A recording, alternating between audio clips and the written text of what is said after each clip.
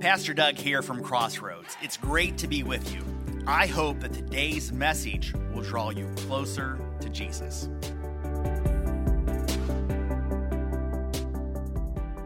So let me ask you a philosophical question. We'll start out thinking this morning. How many of you, if you know something is going to happen to you that's bad, if you know something bad is going to happen to you, how many of you would love to know ahead of time? And how many of you would rather not know at all and just face it in the moment? All right, how many would rather know ahead of time? Depends. Yeah. I get it. Not know. Someone who, how many of you don't want to know? Yeah, it's pretty split. Yeah. Well, I had a similar situation once. Most of the time you cannot control whether you know it or not, as you probably are well aware. But one time I was in college. I was playing on the basketball team in college, and it was a Saturday road game, and we played horrible. I mean, we were awful. We couldn't do anything right. We lost to a team that we never should have lost to. And as it happened in this game, what that meant was afterwards, on the bus ride home, as we're heading back, all of the starters sat in the back of the bus to avoid the coaches. And me being a first-year new player, mostly a bench guy at this point, I got stuck sitting right behind the coaches. And I'm listening to them go back and forth, talking about our performance, talking about how they're going to deal with our performance. And then I hear the phrase, well, it looks like Monday at practice we're getting the trash cans out. Now, if you've been in a practice like this, you know what I'm talking about. But for everybody else, what this means is he's going to run us so hard in practice, and then afterwards we're going to do so many sprints that all of us are going to be throwing up. And now I've got several days to think about the fact that this is coming to me on Monday. Not exactly a great start to the weekend. And so I thought, all right, now that I know that I'm going to have to face this coming up, what am I going to do about it? So I thought, all right, I'm going to prepare for this. I'm going to steel my mind to the fact that this is coming. I'm not getting out of it. There's nothing I can do about it. And then I'm going to work to prepare. I'm going to prepare one of the best ways I can. I'm not going to eat a ridiculous amount of junk that day because I don't want that coming back up. So I worked on prepared on my readiness to face what the negative was coming my way. Well, this is week 2 in our series on the 7 churches of Revelation. And if you were with us last week, we talked about the idea that these were letters. They were messages from Jesus sent to these churches. They were originally sent to John. John wrote them down and sent them as letters to these churches while he was in exile on the island of Patmos. So today we're going to be looking to the letter to the church at Smyrna. No, not quite that Smyrna. We're not going to Georgia today. This Smyrna. Yes, this Smyrna was one of the churches in what is now modern-day Turkey. So all of these churches were in modern-day Turkey. And this particular church was a wealthy city. The city of Smyrna was a wealthy city. They were kind of in competition and rivalry with the city of Ephesus, kind of like how New York and LA are often rivals. They were part of the Roman Empire, and they had a large Jewish community. And this letter is written to the Jewish Christian church in that community. So let's dive into the letter. We're going to look at what it meant to Smyrna, and then we're going to see if we can pull anything out of it that are relevant for us today. So let's begin in Revelation 2, verses 8 through 11. So starting out in verse 8. To the angel of the church in Smyrna write, these are the words of him who is the first and the last, who died and overcame or came to life again. Now we'll stop right there for a second. As we read through these letters to the various churches, one thing you'll notice and one thing to pay attention to is that Jesus gives himself a different title in every single one of these letters. It's different in every single one. And each one is a descriptor that's specifically tailored to the message that Jesus is giving to each one of the churches. Each one is a reference to a specific characteristic of Jesus. And it was to serve as a reminder to them of a specific attribute of God that they need to be aware of and that they need to be focused on. Now, what this specific descriptor means in light of this church, we'll come back to that in a minute. So let's continue. Verse 9. I know your afflictions and your poverty, yet you are rich. I know about the slander of those who say they are Jews and are not, but are a synagogue of Satan. So now we start getting into it. Now we get into the message about what is actually happening in this church at this moment. Afflictions, poverty, slander against them. Now, as we said earlier in our descriptor, Smyrna was a rich city, yet the Christians in this city were poor. Now, there's a very good reason for that. As a result of their faith, as a result of them following Jesus, they were regularly robbed of their possessions. On top of which, a lot of them got fired from their jobs because of their beliefs, which led to a level of poverty in this community and in this church. Not to mention, they were facing slander from their fellow Jews who were not Christians. In fact, these Jews would inform on them to the religious or to the Roman authorities. And this was especially a big deal because it meant that the Jews were often kicked out of the synagogues. And it meant that they no longer had the religious freedom and protections that the Romans offered to the Jews. See, in that time, the Jews had a level of religious freedom because the Roman culture viewed the Jewish God as more ancient than their own. So they had a level of religious freedom. They were exempted for some of the emperor cult type worship things that everyone else was required to do. But as these Jews kicked the Christians out of their synagogue and then reported them to the Roman officials, now all of a sudden, these Christians were not part of an ancient religious culture, but a new religion, and therefore subject to the rules of Rome, which led to persecution from the Jews and from the Romans. And what does Jesus say to them about what's going on in this church at that moment?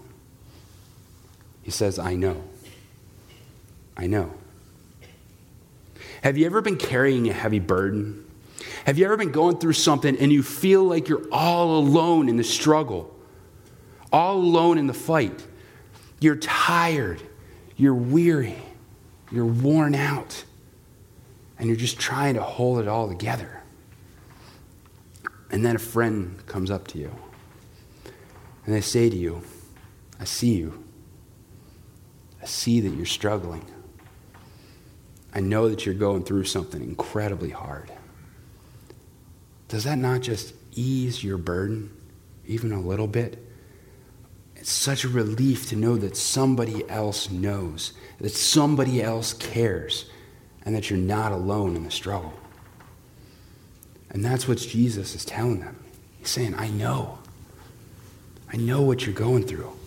I see you. I see what's going on. I see you in your struggles.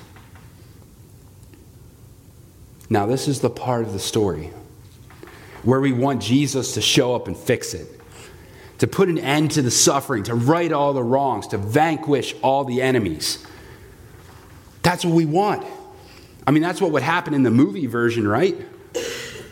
God shows up miraculously and something happens and changes everything.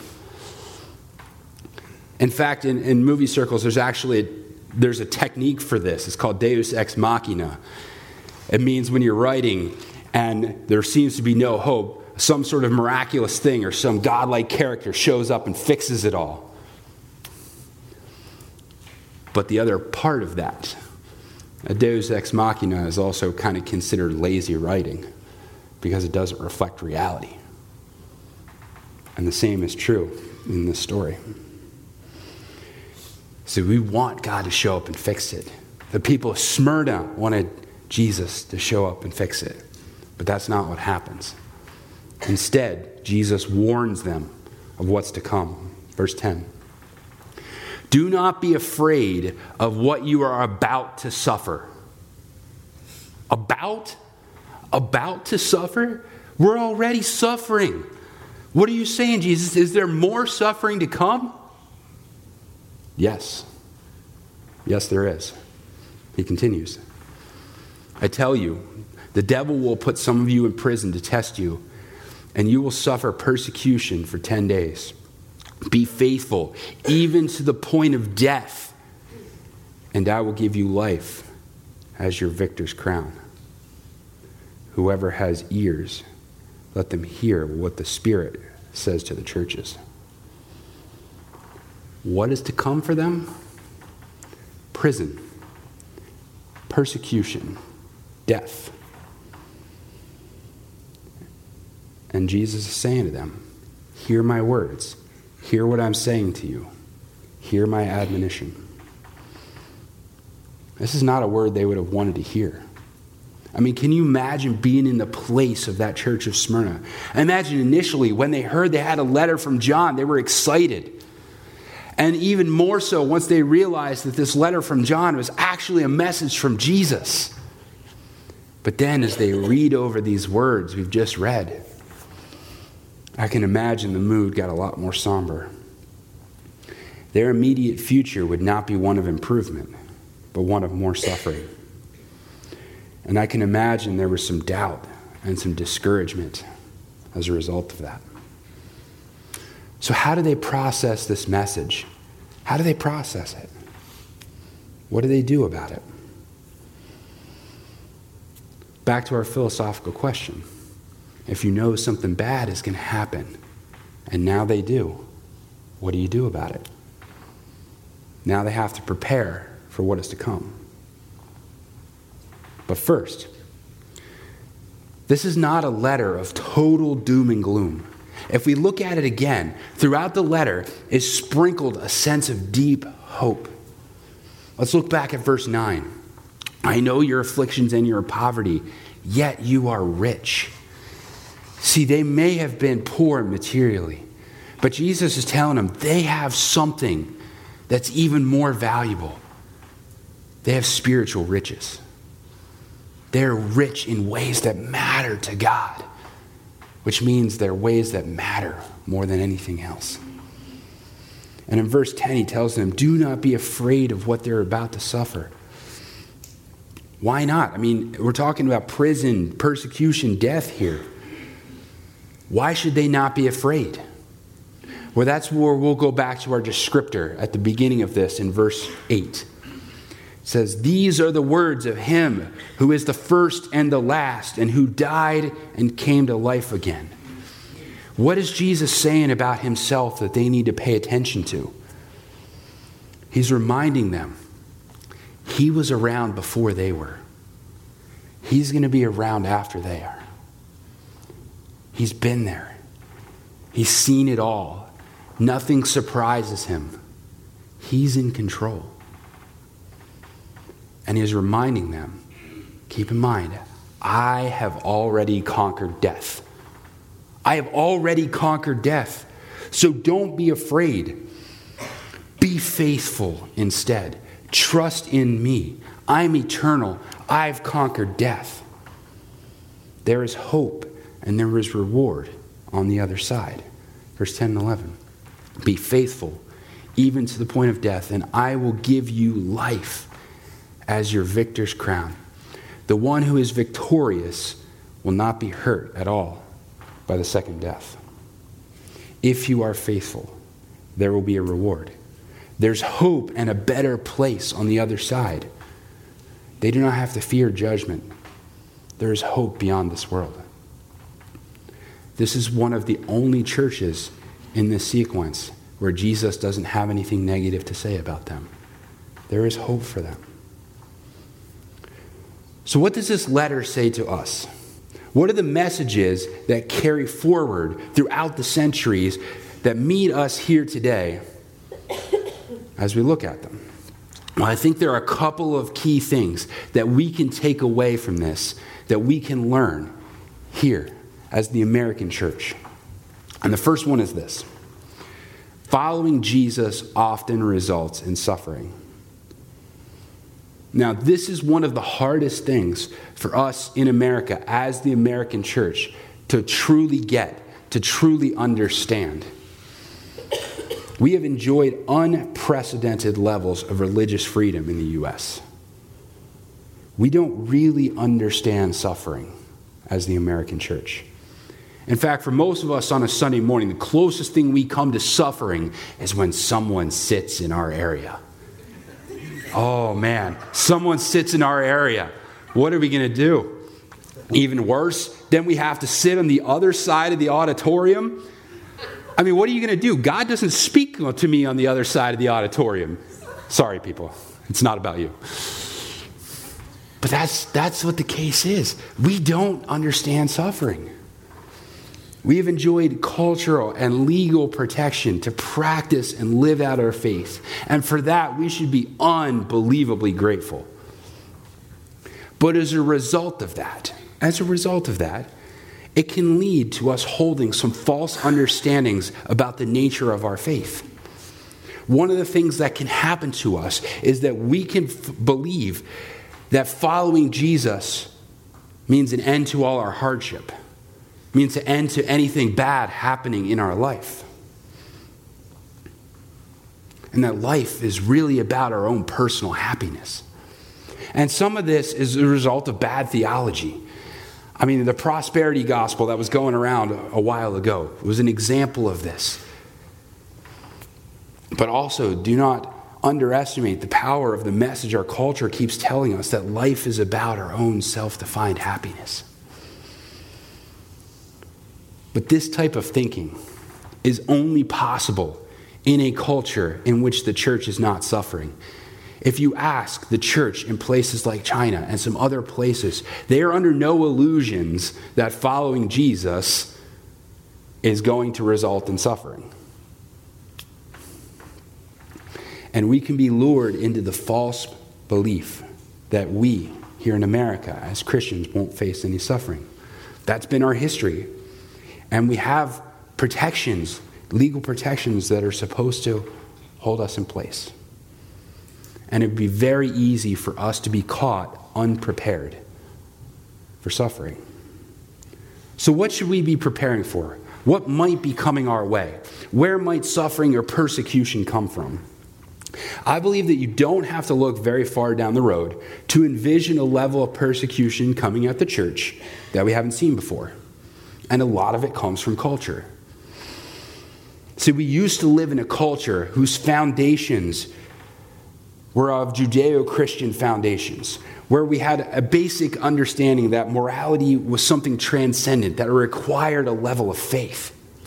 But as our culture has shifted and has worked at rejecting that foundation, it's increasingly moving toward a morality based not on faith, not on anything transcendent, but on self. And we are replacing belief in God with ideologies and cultural pathologies. Things our culture values are shifting towards things that are antithetical to Christian teaching and our understanding of the world. And Christianity is increasingly being seen not as a viable choice, but as part of the problem. And as a result, Christianity has fallen in mainstream cultural favor. If we look at it on a scale, Christianity used to kind of be seen as necessary, as a necessary part of our faith. And then it kind of fell a little bit to where it wasn't necessary, but it's still an objective good. And then it moved to the place of, it was just accepted. It's accepted that you're Christian. And then it moves to a place even further down where it's not really accepted, but it's just kind of tolerated. And I think we're kind of here. We're kind of in a holding pattern right here. But it wouldn't take a whole lot, I think, to push our mainstream culture over the edge to the point where Christianity becomes unacceptable. And that can lead to real pressures on the church. As what our culture values shifts, it will elevate things that don't line up with the teachings of Jesus. And churches will feel pressure to compromise what we believe to accommodate cultural trends or face consequences. And I think we could see that in a number of different areas. I think the first one we see that in could be in the realm of legal and in politics. Just as the church in Smyrna faced pressure from political and legal forces, so does the modern church. As our culture continues to drift further and further away from God, we can continue to see escalating questioning of the value and of the very idea of religious freedom and religious exemptions. And as a result, I think we could see slow and steady erosion of religious protections coming our way. And as a result of that, I think you will see churches and religious organizations finding themselves increasingly under threats of lawsuits. We see some of that now, but I think we could really see that increase going forward. The second area that we could see pressure is in our worldview and reality.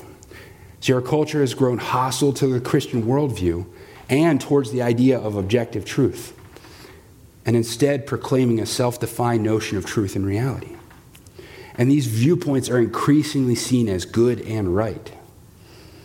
And as a result, us holding our beliefs about the nature of human nature, marriage, family, sexuality, identity itself will be increasingly seen as harmful, dangerous, and hateful. And we could see churches threatened to conform or face social pressures or even economic pressures, like the church in Smyrna did. We could see things like our tax-exempt statuses revoked, or limited access to financial institutions, or even technology platforms as a result. Now, these are just some of my thoughts as I look out and I examine culture. Maybe I'm wrong on this. And maybe it comes completely differently, or it looks entirely differently, or maybe something else happens and none of that even takes place. So why are we talking about it? Well, Jesus told the church in Smyrna what was to come, not to panic, not to frighten, but to prepare them and tell them not to be afraid. So here it is. Here's the message. Suffering is a part of the Christian life and something the church must be prepared for, even if we've enjoyed a long run of freedom. We should be prepared in case that changes, in case something switches. So what does it look like to be prepared? What does that look like? How do we prepare for suffering? Well, just a reminder back to my story about basketball and the trash cans. In order to prepare for that, I steeled my mind and I prepared myself. And that's what we have to do in this instance. Preparing ourselves means understanding that suffering is a possibility. Keep that in mind. Suffering is a possibility for us. And we need to guard our hearts and guard our minds. We need to steel our minds by rooting ourselves in Jesus. We need to root ourselves in Jesus. And lastly, we need to know our enemy. We need to know our enemy. Now, before any game, you study your opponent and you study their tactics. Before an army goes to battle, they study their enemy and study who is opposing them. Famous Sun Tzu quote, "If you know the enemy and know yourself, you need not fear the result of 100 battles." So one of our jobs is to know who our true enemy is. If we look back at this passage, in verse 9, we see this. We see referred to a synagogue of Satan, the people opposing. It's referred to as a synagogue of Satan. And then later in verse 10, who is putting them in jail? It says the devil is putting them in jail. This is a reminder to us that our ultimate enemy is not culture. It's not those who oppose us, but our ultimate enemy is Satan himself. And it's easy for us to target something more tangible like culture or like specific groups or like our opposition. But we need to keep our eye on the source of where this comes from. The second thing we learn from this is that we need to be faithful in the face of suffering. One of the things that suffering and persecution does is that it forces us to evaluate what we truly believe, not just in our minds, but in our lives.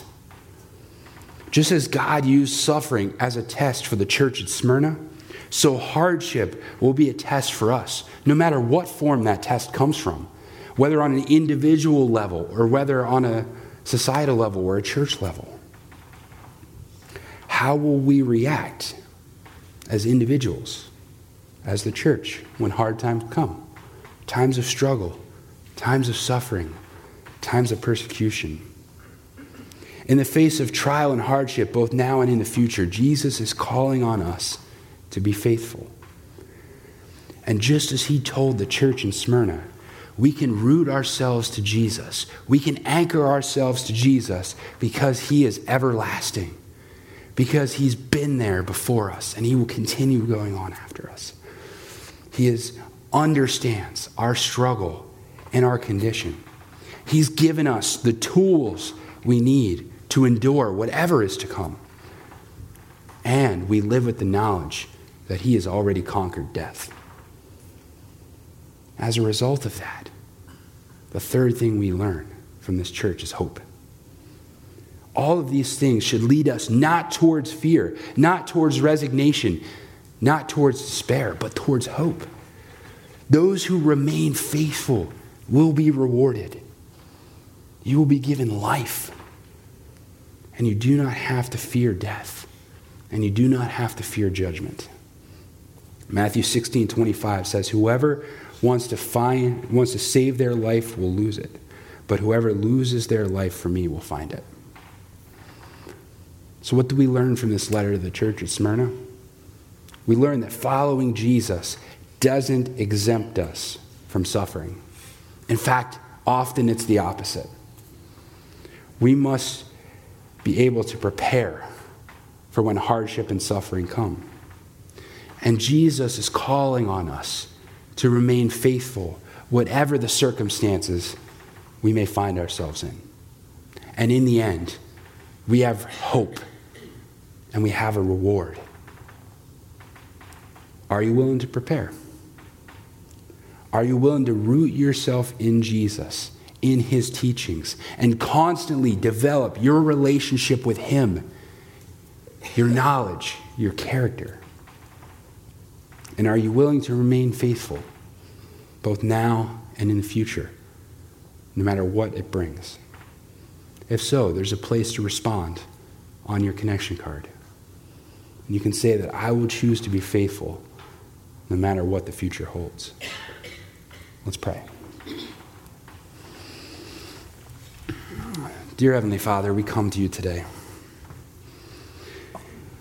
We come to you, God, and we thank you for your word.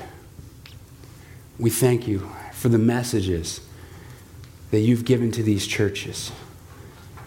Messages that help us where we are today. God, we don't know what the future holds. We don't know if the future is going to continue to be one of incredible religious freedom where we are free to live out our faith as we see. Or if it will be one filled with increasing hardship, persecution, and suffering. But what we do know, God, is that you are with us. That you've gone before us and you will go after us. You've seen everything there is to see. You're in control. God, help us today to lean into you, to draw close to you, to be faithful to you, whatever may come our way. And God, you have not promised us that it will be easy, but you have promised that you will be there. And you have promised that in the end, no matter what, we have hope. And we have a reward waiting for us if we are willing to be faithful. Thank you for everything that you've given us and for the opportunity we have to draw close to you and prepare for whatever is to come. In your name, amen. Thanks again for listening. Any step you take towards Jesus is a step in the right direction. You can find out more about us at crbic.org. That's crbic.org.